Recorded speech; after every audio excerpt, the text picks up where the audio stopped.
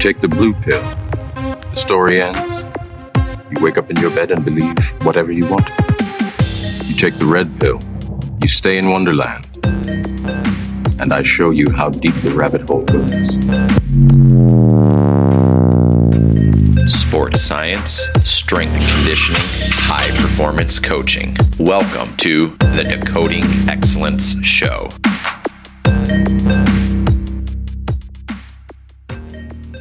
Today's episode of the Decoding Excellence Show is brought to you by the Central Virginia Sports Performance Community. If you haven't checked out cvasps.com/community, I highly suggest you do it. I've logged onto the website and accessed some of the greatest materials when it comes to continuing education. You have presenters that come on and do guest lectures, in addition to having access to what is otherwise the CVASP seminar and the last 6 years of seminars. And let me tell you, me and my performance staff have been going through some of them that we missed, and it is top-notch material. So I'd highly suggest, oh my goodness, I can't even speak today. I highly suggest that you check out the community. Jay has put together a tremendous amount of continuing education resources with community contributors like Dr. Brian Mann, Nate Brookerson, Ryan Horn, Devin McConnell, Landon Evans, and myself. It's a great resource if you're looking for a new continuing education domain. Check it out at cvasps.com.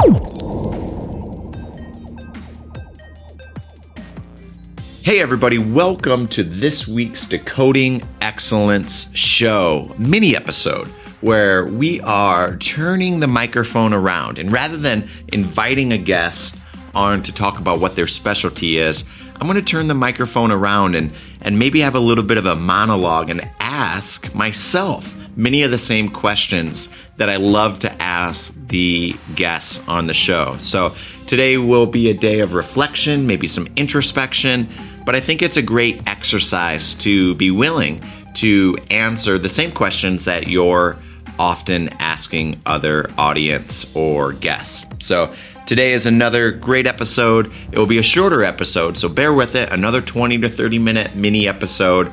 And I am incredibly excited about bringing it to you guys. I know that there will be a lot of wisdom and a lot of things that you guys can pick up from this episode. So without further ado, here is this week's mini episode.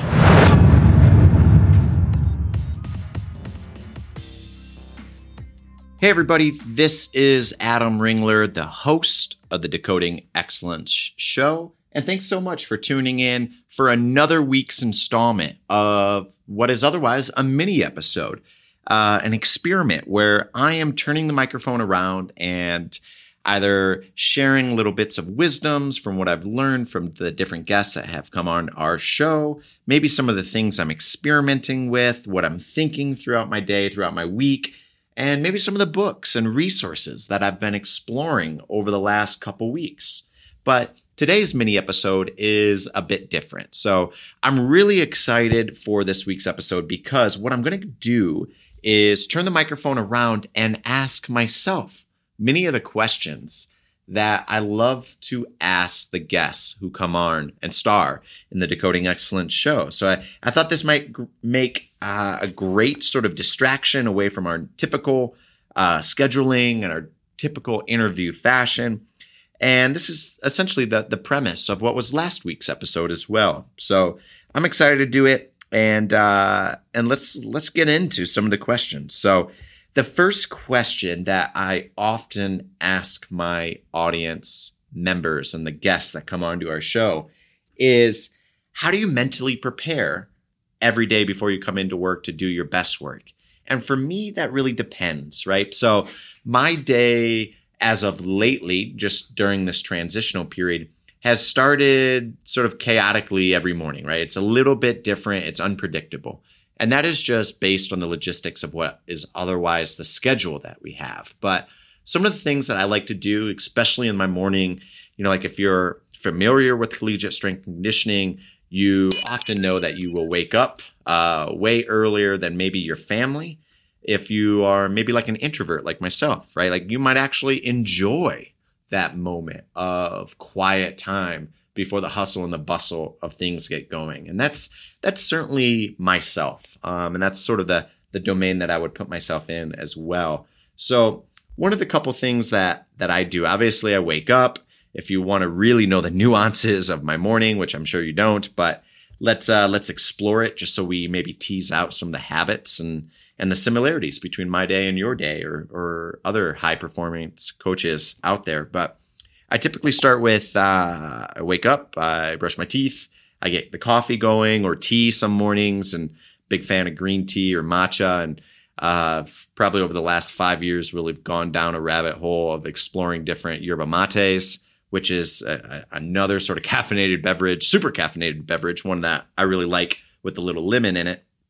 However, I get that going, and then as that's either percolating or as water's heating up or while the tea is steeping, don't kill me, guys, especially if you're the hardcore tea fanatics for maybe over steeping my teas. But while that's going, what I really like to try to do is pop into a Headspace application on my phone, which is a maker of a guided meditation app. I talked a little bit about it on the last show. There's many different alternatives, whether it's Headspace or Calm.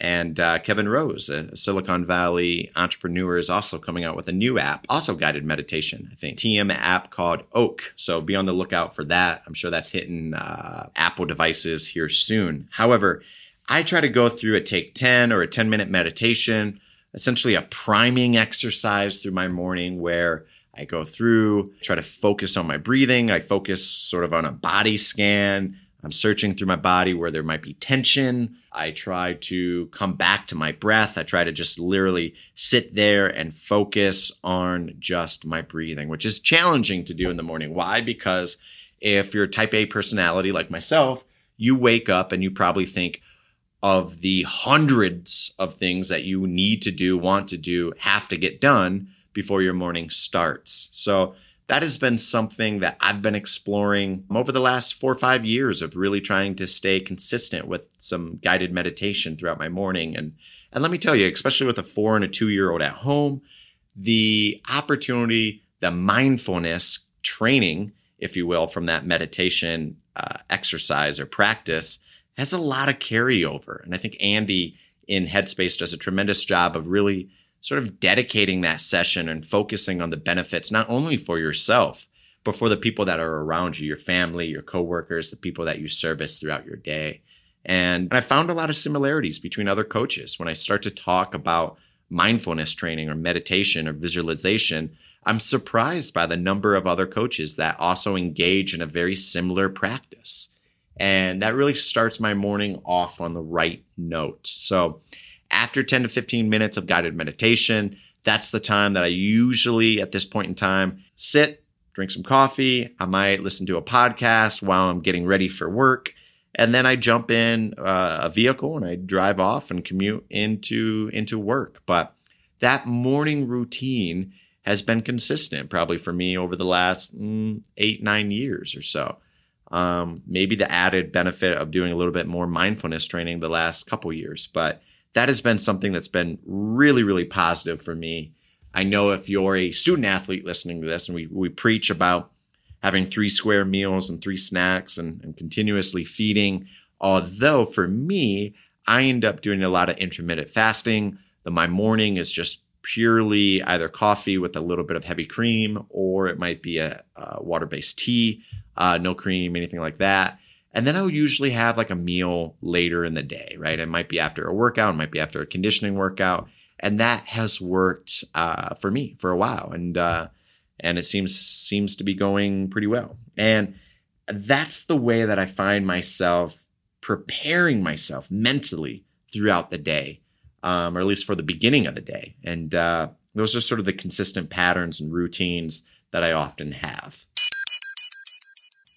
So another question I love to ask my guests is, how has a failure or maybe an apparent failure set you up for later success in life? And if you're human, you're going to come across some failures somewhere in your life. And I think the biggest thing for me is 2 points of critical failures in my life that really set me down what is otherwise this path into strength and conditioning.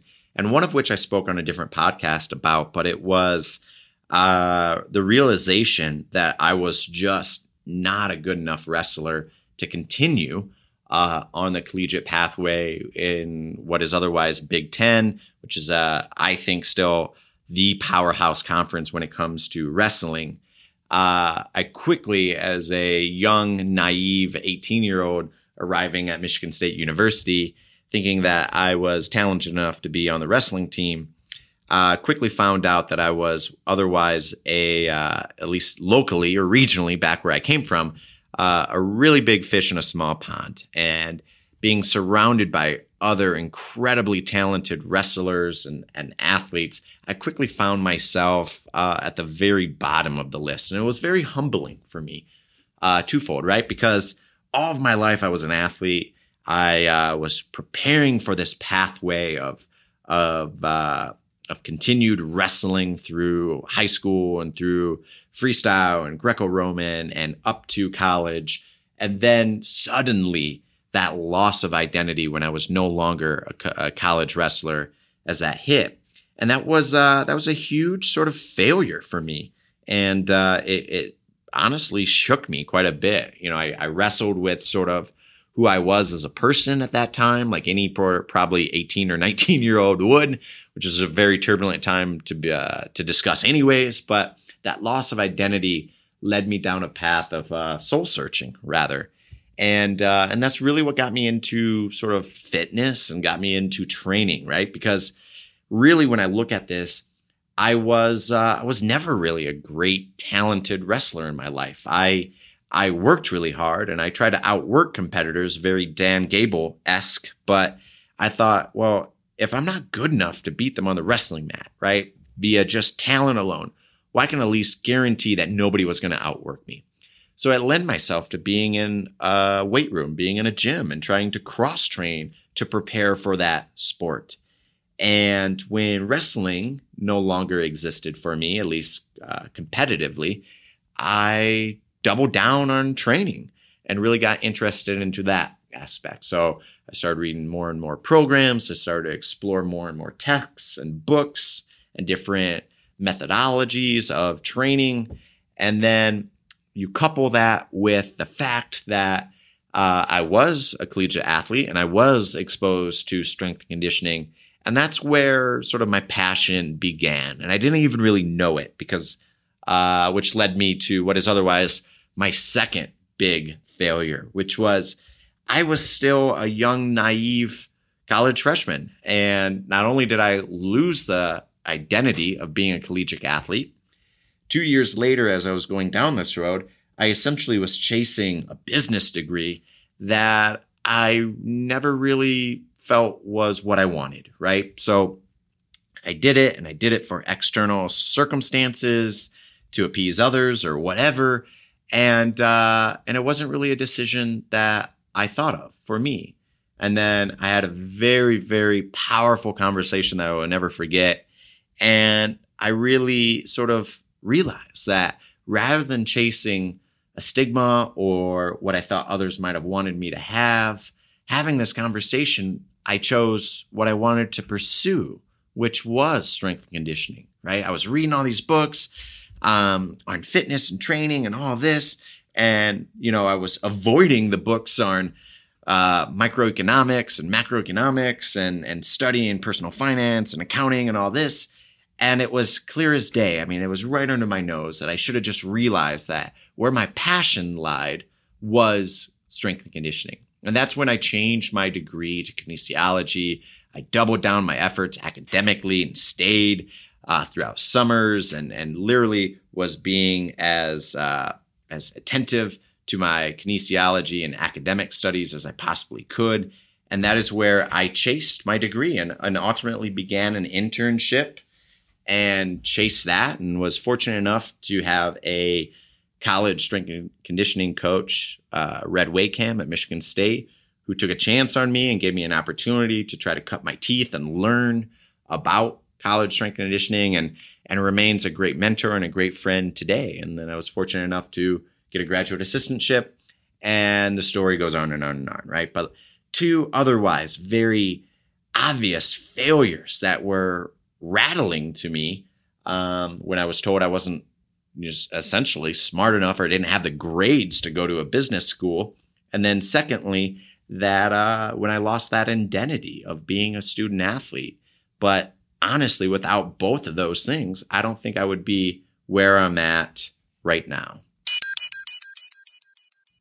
Another question that I love to ask is, what advice would you give to a smart-driven college student about to enter the real world? Well, I deal with smart-driven college student athletes all the time. I also deal with college-age graduate assistants and interns that are applying for their first entry-level strength and conditioning position all the time. And what I would say is that it is infinitely easier to give advice than to take it. So with that said, I often offer quite a bit of advice. Well, what I would offer is this: when you have the option to, and everybody's life circumstances are different, travel, go around, meet other coaches, interact, network, build relationships, visit other sites, learn other philosophies, learn other principles, try to find people that disagree with you, and then try to wrap your head why they may be in a position where they disagree with whatever your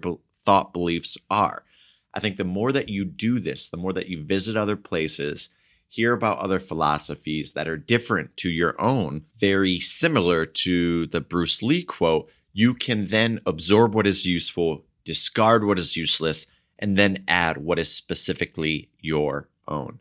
But if you don't do that and you're not exposed to those other methodologies or philosophies, then I think you're missing out on a large portion of continuing education. Another question I love is, what are some bad recommendations you hear in the profession or in the area of this expertise? Well, I do have an opinion on that. And my friend Brett Bartholomew has spoke about this on many other podcasts, but I'll shed some light to it as well. We are an industry that seems to want to glorify the fact that we work 20 hours in a given day, right? That if you're not on the floor coaching for those 20 hours, that you're not a coach. And as a consequence of this, right, we see many coaches that are either in poor health, that are facing burnout, that have lost friends, that have lost loved ones, that have lost family members because they put the job first. And by no means of disrespect to our industry or to our profession, right? This is a service-based business, and you must provide high-quality service to the student athletes and those that you work with. However, you also need to take care of your own health and your own relationships and your own family. So one of the advice that I hear given to people all the time is, whether it's being the first in and last out, which I admire that. Don't get me wrong. I think you need to pay your dues. You need to grind. You need to do whatever it is in the first part of your career. And hell, maybe even into the later parts of your career, right? Be willing to do what it takes to get the job done. But the glorification of just spending time in the weight room to be the first one in or to be the last one out, when you have no real reason to be there, is a hallmark of misaligned priorities, especially if you have other places and other teams that you're a part of, i.e. your community, your church, your religion, your family, whoever, right? Whatever part, whatever additional team that you're a part of, you owe it to be a great team member, a great team leader to those areas of your life. So these the athletes that I service, absolutely, they are a part of our family. Both my wife and myself and my children, they're a part of our family. But in addition to that, we also have our own personal, intimate family. And a lot of times I hear so many coaches talk about having better relationships with the athletes that they service than their own wives, their own husbands, their own children. And above all, I think you do need to cultivate and you need to have those relationships with your family members. So if you don't have business or work to do in the weight room, then why are you coming in at 6 a.m. in the morning? If it's just to be there, that is terrible advice.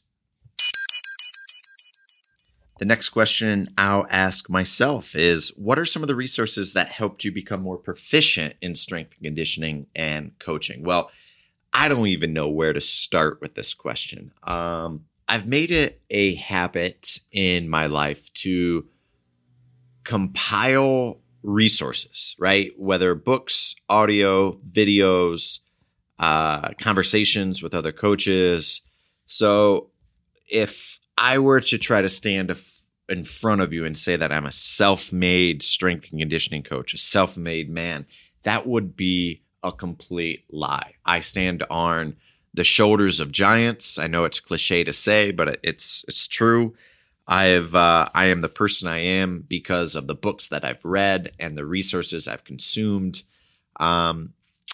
So I don't know. I mean, that's a very challenging question. Obviously, I had mentors in my life, both at Michigan State University and elsewhere along my coaching journey. And like I said earlier, it's a little bit like that Bruce Lee quote. I've absorbed what is useful from the coaches and from the books and from the resources that I've read. I've discarded what I can't use, what I deem useless. And there's some things that other coaches might prioritize and say, this is the holy grail, where I've looked at and said, I don't know, maybe not for me, maybe not for my athletes, maybe not for where I'm at in my life. And then maybe thirdly, I've added what is specifically my own, and that is the personality and the inherent traits and characteristics and the personality that I bring to the floor. So I think it is a hallmark of self-realization. It's a hallmark of knowing yourself, who you are, who you're not, what your strengths, what your weaknesses are, hiring people around you to complement or check what are your weaknesses, and then really put a spotlight on the things that you do incredibly well and put those in the forefront. So resources, books, I borrow from business, I borrow from personal development. Obviously, I've read the strength and conditioning classics. I'm a big fan of using online resources, continuing education, membership sites. I've done a number of those like strengthcoach.com, Strength Coach webinars, even the new one, which is, what I've talked about earlier on the intro of the show, the CVASPS community, which is a phenomenal new continuing education resource. So it's a world of continuing education out there. The problem is there's a lot of noise and not a lot of signal. So rather than being maybe a pioneer to one of these continuing education resources, you should be a settler. You should wait. You should sort of test the waters.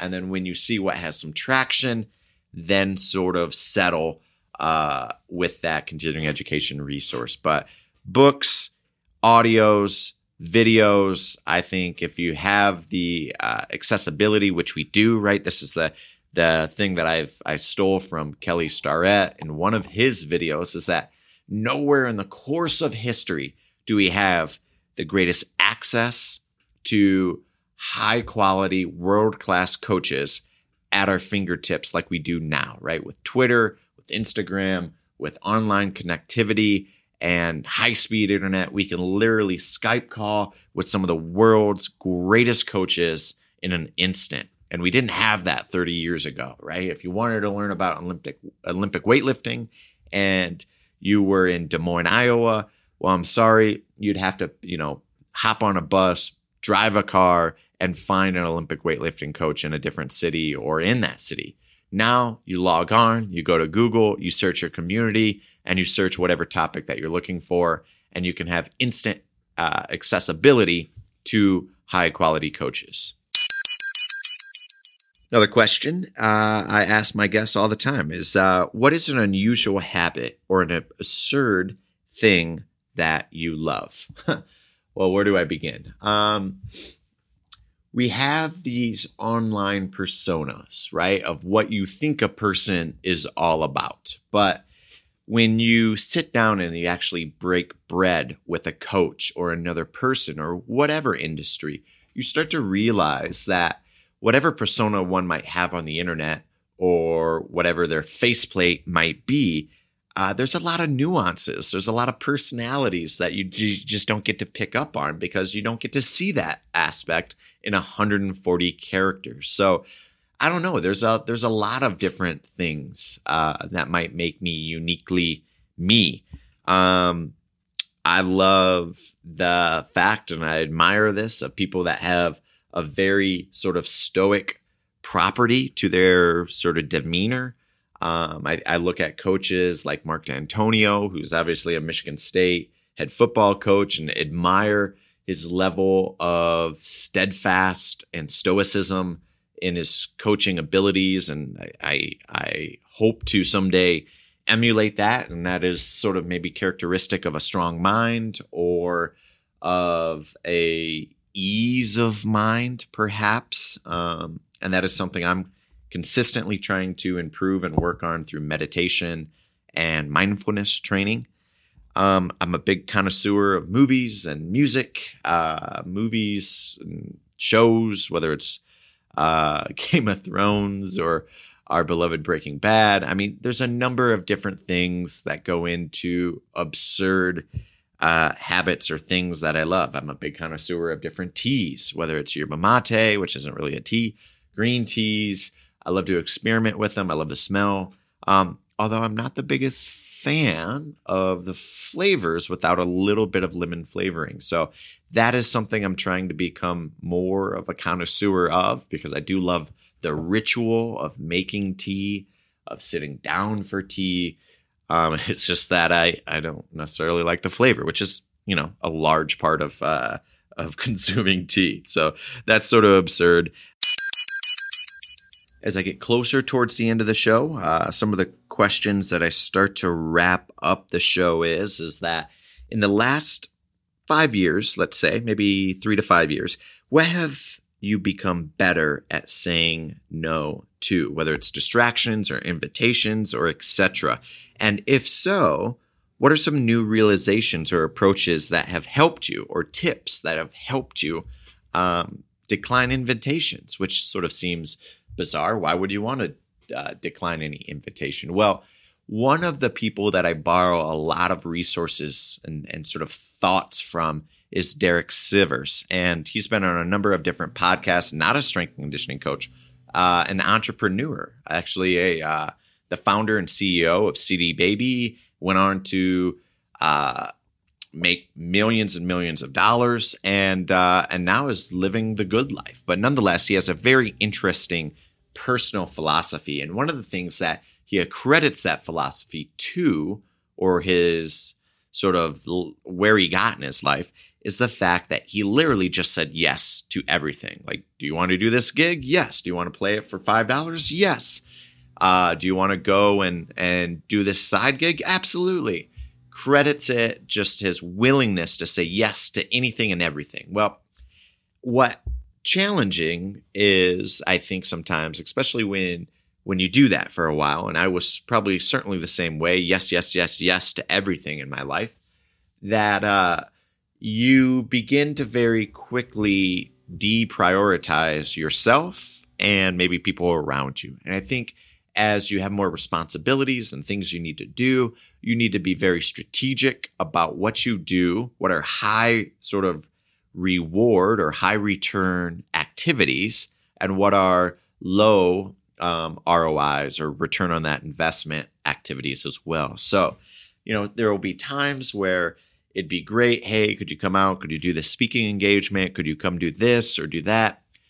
And really what I try to do is weigh it in sort of the ideology of, when I'm thinking about it, I understand that my time is limited, and time is something that you can absolutely not get back, right? Money, financial gains, whatever it might be, professional gains or losses, whatever, right? You can make that up, you can lose, whatever.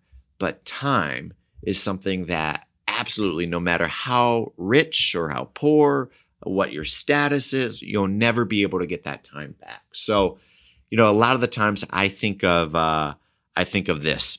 I read a lot of Stoic philosophy, and one of my favorite sort of authors were Marcus Aurelius and his private wartime journals. And what I really love in one of his writings was the idea of what is otherwise memento mori, which is a philosophy or at least a thought that you could leave life right now. The very breath that you're taking could be your very last breath ever. And I know it's sort of morbid to think about, but if that were the case, what would you want to be doing? And a lot of the times it would either be, I want to be doing my best work, or I would want to be surrounded by my loved ones, my children, my wife, my family. And that is sort of maybe the philosophy that I try to carry, is that I want to make sure that the time that I have on earth, the time that I have, is spent doing what is otherwise high return activities. And a lot of times it's being surrounded by the ones that I love. My last question that I will wrap up most shows with is just that when you feel overwhelmed or unfocused, what are some of the activities or what have you done to help regain that focus? For me, it's a number of different things, right? And I might have talked about it on other shows, and it might be, I don't know, maybe I'm overkill with this topic, but whenever I feel incredibly overwhelmed, I do a number of things, and the strategies just sort of are determined by maybe the time allocations that I have.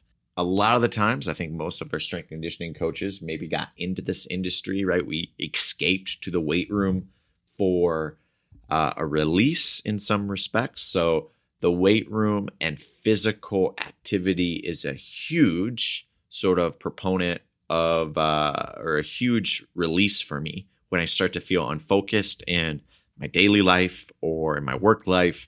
Returning to the weight room and returning to what is otherwise physical labor can be something that sort of centers me. It's almost like a little bit of a physical meditation for me, if you will.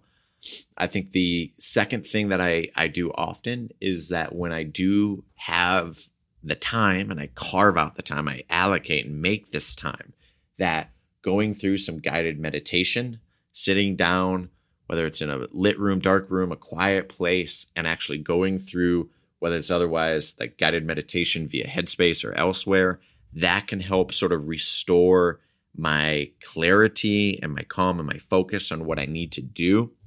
And then the third thing is whether it's utilizing a bullet journal or the best self journal, I do a little bit of writing and the strategies I've taken away. And there's a phenomenal product out there called the 5-Minute Journal.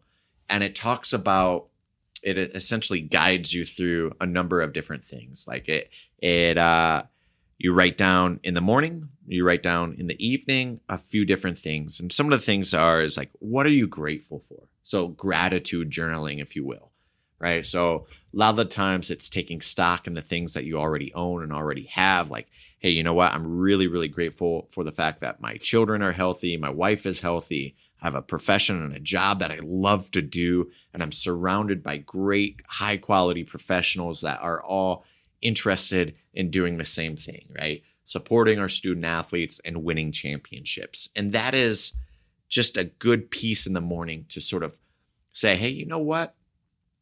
Things are okay, right? Like as you wake up, it could be a lot worse, right? There are some easy wins in the beginning of your day that you can be grateful for to help sort of guide your mind on the right path.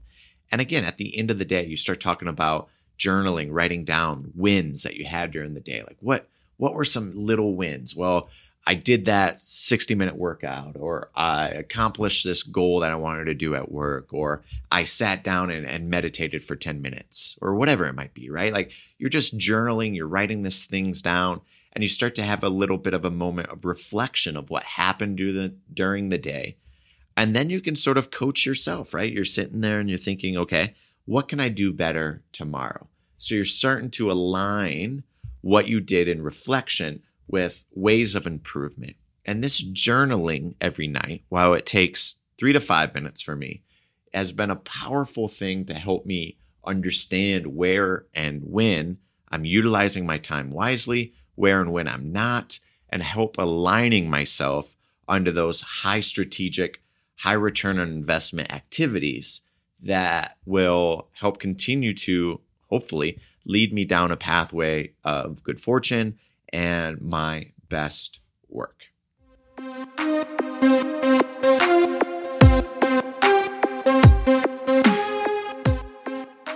Hey everybody, that's going to be this edition of the Decoding Excellence Show mini episode starring me, which is sort of random.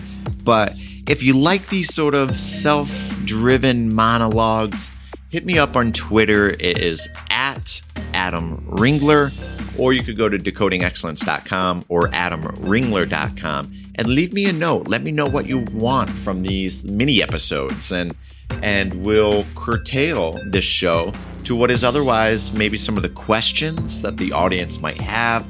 If there's something I can do to provide you a little bit more clarity or drive the conversation in a different fashion, I would love to do it for you.